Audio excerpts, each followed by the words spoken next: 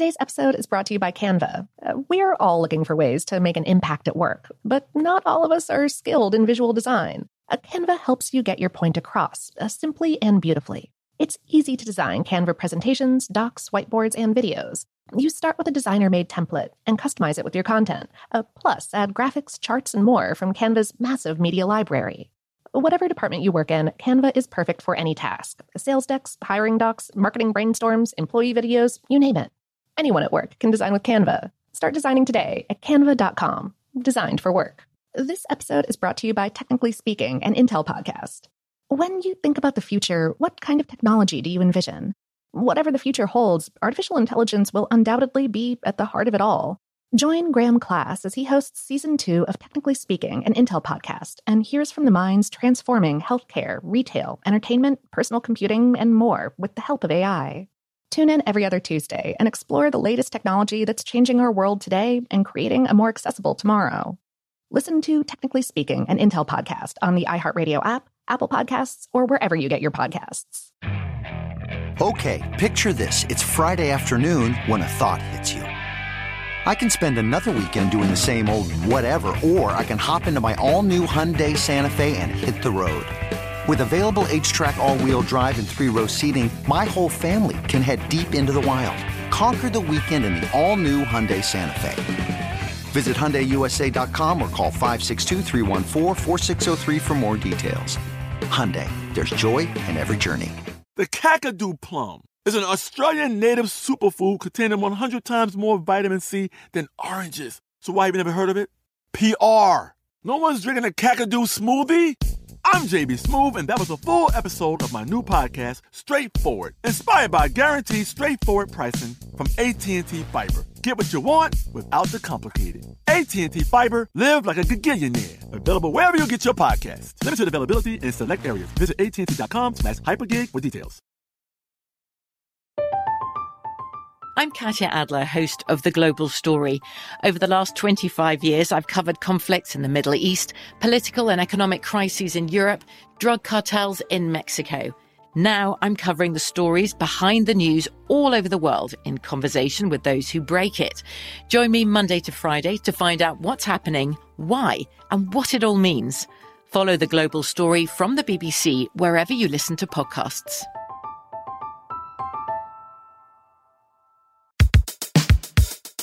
Welcome to Brainstuff, a production of iHeartRadio. Hey, Brainstuff, Lauren Vogelbaum here. The story of the Beale ciphers is a particularly peculiar mystery, and many people who have researched it have concluded that it's probably just an elaborate 19th century hoax. After all, who would bring back a fortune in gold, silver, and jewels from New Mexico and bury it somewhere in the rolling hills and ridges of central Virginia? And why would the person who hid that treasure, one Thomas J. Beale, write down instructions on how to find it in code on 3 sheets of paper, entrust a box containing those papers to an innkeeper, and then never return for it? Implausible as all that might seem, the mystery of the Beale ciphers has fascinated, even obsessed, numerous people over the past 136 years. That being the length of time since the story initially was published in a ponderously titled 50-cent pamphlet called The Beale Papers Containing Authentic Statements Regarding the Treasure Buried in 1819 and 1821 near Beaufords in Bedford County, Virginia, and which has never been discovered. One reason that the mystery still attracts treasure hunters is that if the buried fortune exists, by now it's grown to approximately $93 million in value, as journalist Buzz McLean calculated in a 2020 article in Northern Virginia Magazine. But even if it doesn't exist, the Beale ciphers, 2 of which remain unsolved, have continued to fascinate both amateur and professional cryptographers, to the point that the National Security Agency actually has compiled a file of articles and reports on the mystery. From 1970 to 1996, there was even an organization, the Beale Cipher Association, composed of people who paid a $25 annual fee for the privilege of receiving a quarterly newspaper and attending periodical seminars and symposiums on the mystery. Members agreed that if they ever actually found the treasure, they'd donate 10% of the proceeds to the association. For the article this episode is based on, HowStuffWorks spoke with Jenny Kyle. She's the author of the book Introduction to Codes and Ciphers, plus 20 famous unsolved codes, ciphers, and mysterious writings. She said, although some have slammed the door and called it a hoax or merely a fun tale, because the story has some inconsistencies and questionable actions, the door seems never able to be tightly shut.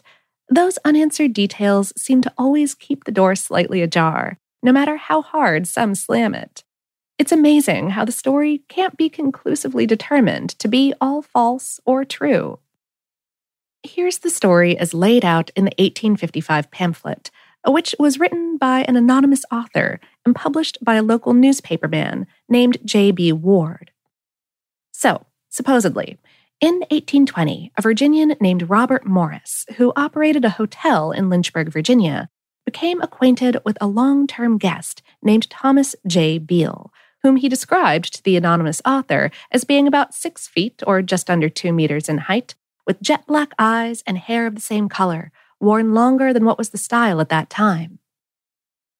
Beale registered simply as being from Virginia, where exactly in the state he didn't say, and he never said anything about his family, or much of anything about himself at all. Beale left the hotel in the spring of 1821 with a group of friends, and returned the following January, this time only staying for a couple months. Before departing, he gave Morris a box for safekeeping, saying it contained important and valuable papers. Which was an understatement. In the letter that he left behind, Beale explained that he and his companions had ventured west to New Mexico in the late 18-teens on a hunting expedition, and while there, somehow had discovered a gold mine. The men abandoned their recreation and worked the mine, extracting a fortune in gold and silver. The group wasn't exactly sure what to do with their newfound riches, but eventually they entrusted the hoard to Beale, who traveled back east and buried it in a cave near a tavern in Bedford County, which, according to the letter, quote, all of us had visited and which was considered a perfectly safe depository. Beale and his friends later returned and then moved the treasure to a different location. The group also instructed Beale to give some perfectly reliable person instructions on how to find the treasure, so that in the event they died during their adventures, their families could be given the fortune. Beale later sent Morris a letter from St. Louis, instructing him that if Beale didn't return, after 10 years, Morris had permission to open the box. Beale, perhaps obviously, never came back, and Morris never heard anything else about him, living or dead. For reasons unexplained, Morris didn't break the lock and open the box until 23 years later, in 1845. But it didn't contain a map or simple instructions on how to find the fortune. Instead, it contained sheets of paper covered with a seemingly incomprehensible slew of numbers. The pamphlet's mysterious author figured out that one of the 3 sheets was in a code based on the Declaration of Independence and deciphered it. It was a message describing the fortune, which consisted of about 2,900 pounds or 1,300 kilos of gold, 5,100 pounds or 2,300 kilos of silver, and a quantity of jewels that had been obtained in exchange for silver. The treasure was packed in iron pots with lids and buried in a stone-lined vault. But the exact location was on one of the other pages, in a coded message that the anonymous author, conveniently for the mystery, wasn't able to solve. Ditto for the 3rd page, which listed the members of the group and gave their relatives' names and addresses. How Stuff Works also spoke with Alanka Dunnan, a video game developer, writer, and cryptographer, and her colleague, German computer scientist and cryptographer Klaus Schmey, who are co-authors of the 2020 book Codebreaking, A Practical Guide. They've studied the Beale Cipher's mystery in detail, even traveling to Bedford County to scrutinize the area around the former site of Buford's Tavern, where Beale supposedly buried the riches. Aside from the basic implausibility of the story, as Dunnan explains, there are plenty of clues that indicate that the Beale treasure is a hoax. The pamphlet is the only source of the story, and the details in it are sketchy. In addition, the originals of the letters to Morris from Beale were conveniently lost, so no one except the anonymous author got a chance to examine them. And language experts who have examined the texts of the letters and compared them to the pamphlet have concluded that all were written by the same person. Additionally, as Schmay notes, there are a few slightly different versions of the Declaration of Independence, and it seems that Beale used a rare or unique version for the first page of his ciphers. The anonymous person who 60 years later solved the cipher would have had to have happened to have exactly the same rare version. But the Beale ciphers still fascinate people interested in cryptography, and the story still prompts amateur treasure hunters to head to Virginia in hopes of striking it rich. Dunnan said, even after it's been pretty well debunked, there's something in the human psyche, the finding a hidden treasure, something no one else has been able to do, that keeps people searching for it.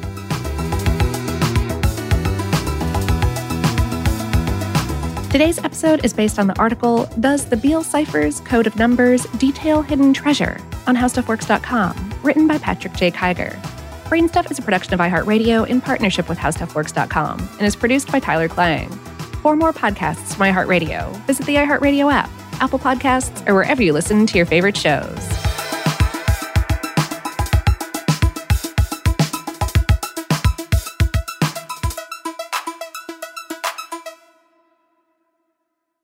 Today's episode is brought to you by Canva. We're all looking for ways to make an impact at work, but not all of us are skilled in visual design. Canva helps you get your point across, simply and beautifully. It's easy to design Canva presentations, docs, whiteboards, and videos. You start with a designer-made template and customize it with your content. Plus, add graphics, charts, and more from Canva's massive media library. Whatever department you work in, Canva is perfect for any task. Sales decks, hiring docs, marketing brainstorms, employee videos, you name it. Anyone at work can design with Canva. Start designing today at canva.com. Designed for work. From BBC Radio 4, Britain's biggest paranormal podcast is going on a road trip. I thought in that moment, oh my God, we've summoned something from this board. This is Uncanny USA.